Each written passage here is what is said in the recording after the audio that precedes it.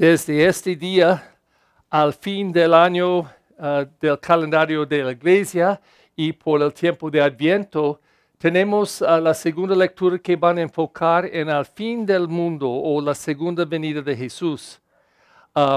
Era muy especial a San Pablo, pero estábamos esperando por 2000 años y este no pasó. Pero no escondido, pero en la mensaje es otra idea que es muy importante. Y dice, porque no sabemos cuándo Jesús va a venir, tenemos que estar siempre alerta, listo. Y dice Jesús, no sabemos cuándo va a venir el Jesús otra vez, porque solo el Padre en el cielo sabe. Pero no es exactamente correcto, porque yo sé exactamente cuándo Jesús va a venir. Es ahorita. Él está aquí en ustedes, está en mi ministerio, está aquí en la palabra, está aquí en la Eucaristía, está aquí en nosotros congregados en su nombre. Como Él dice, donde 2 o 3 están congregando en mi nombre, estoy presente. Entonces, debemos siempre ser alerta, abriendo a Dios, abriendo a su gracia, a su amor. Y cuando podemos hacerlo, es posible que podemos ser como la mujer en la primera lectura. Una persona que tenía muchos talentos, muchas posibilidades en su vida. Probablemente tenía dinero como niña y tenía muchas oportunidades, porque usualmente la gente rico con mucha oportunidad puede hacer mucho con su vida.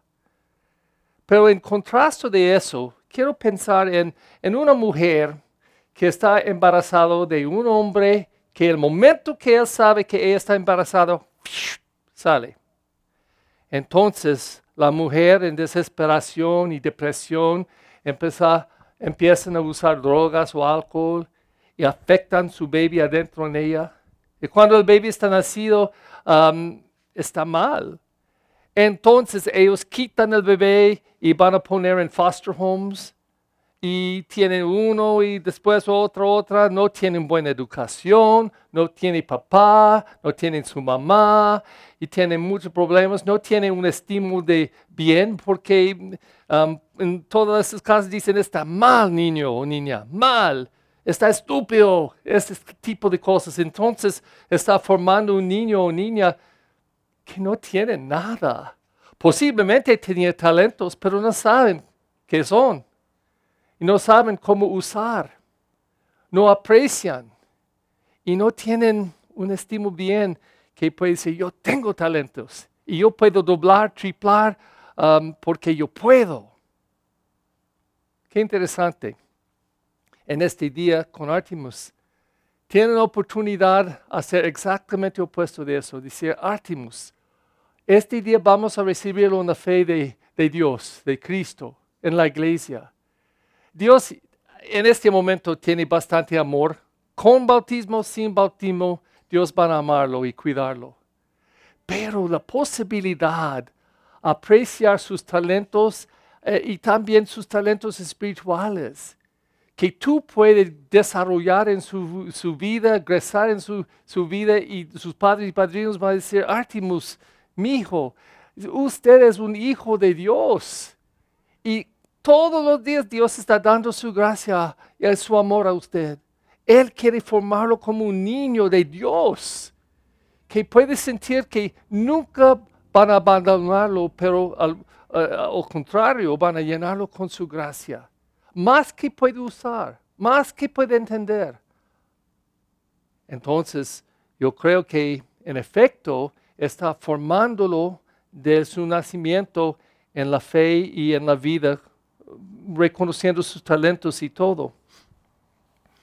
En este voto que teníamos esta semana pasada, era una cosa que está llamado acción afirmativo.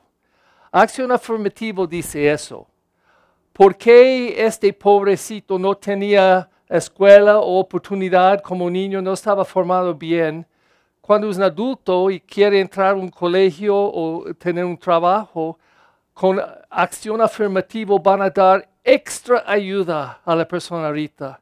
Entonces sí tienen, y los gringos están enojados con eso siempre, los gringos con buena educación y mucha oportunidad y confianza, que tienen más habilidad a hacer este trabajo, pero esta persona con menos recibe la ayuda a tener este trabajo, porque dice, no tenía la misma oportunidad de usted. Pero ellos dicen, pero yo estoy mejor por este trabajo.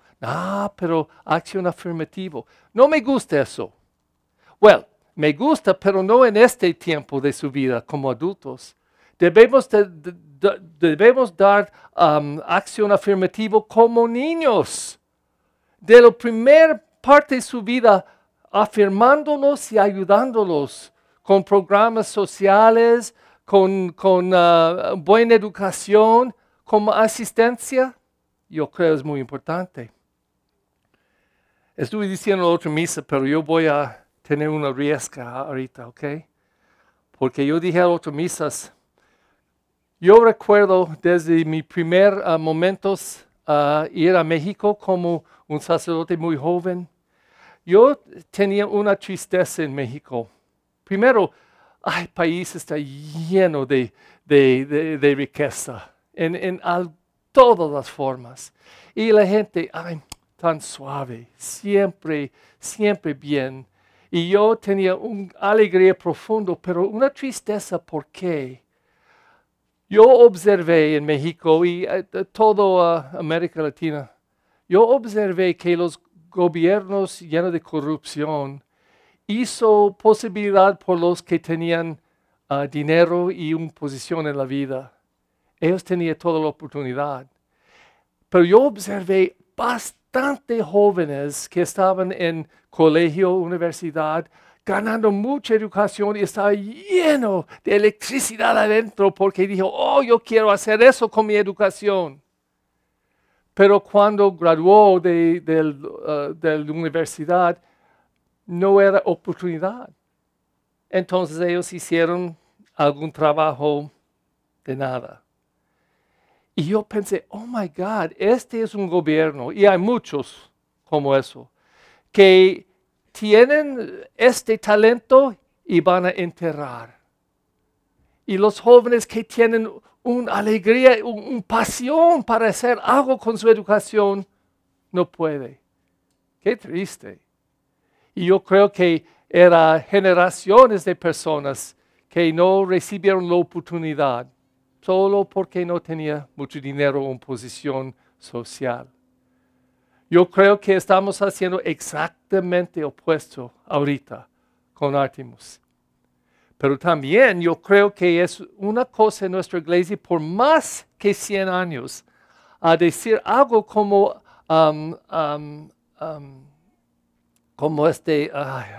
acción afirmativa, pero no en la última parte de la vida, pero en la primera parte. Y yo quiero leer un parte de la oración eucarística que voy a usar en la misa este día. Hay una oración que dice eso. Estamos hablando a Dios Padre. Abre nuestros ojos para que conozcamos las necesidades de los hermanos. Inspíranos las palabras y las obras para confortar a los que están cansados y agobiados. Haz que los sirvamos con sinceridad, siguiendo el ejemplo y el mandato de Cristo. Que tu iglesia sea un vivo testimonio de verdad y libertad, de paz y justicia, para que todos los hombres se animen con una nueva esperanza. Yo creo que esta es la obra de la iglesia y de cada cristiano. Y cuando estamos haciendo eso, estamos cuidando los dones y talentos que individuos tienen. Estamos respondiendo a estos talentos y estas cualidades de la persona para preservarlos y ayudarlos. Está como una planta. ¿Qué dicen? Y los que le gustan plantas, si quiere tener una planta como eso, pero este es plástico, ¿ok? Pero si era natural. Necesita más que agua. ¿Qué necesita? Amor. Tiene que cantar a sus plantas. Tiene que cantar, tiene que decir, te quiero, ay, te quiero, es tan bonita. Tiene que amarlos. Es vida. Y si está muy inteligente, van a tocar música clasical. O cumbias. Pero el punto es que manteniendo una planta necesita atención. ¿Qué más por Artemus o por alguna persona? Cuando está reconociendo los talentos y primero decir, ¿y de dónde recibió? De Dios. Todo es un don. Pero cuando aprecia sus dones, sus talentos, y usan y multiplican, doblan, triple, podemos decir que los talentos que recibimos de Dios van a multiplicar y dar mucha vida no solamente a nosotros, pero a los otros.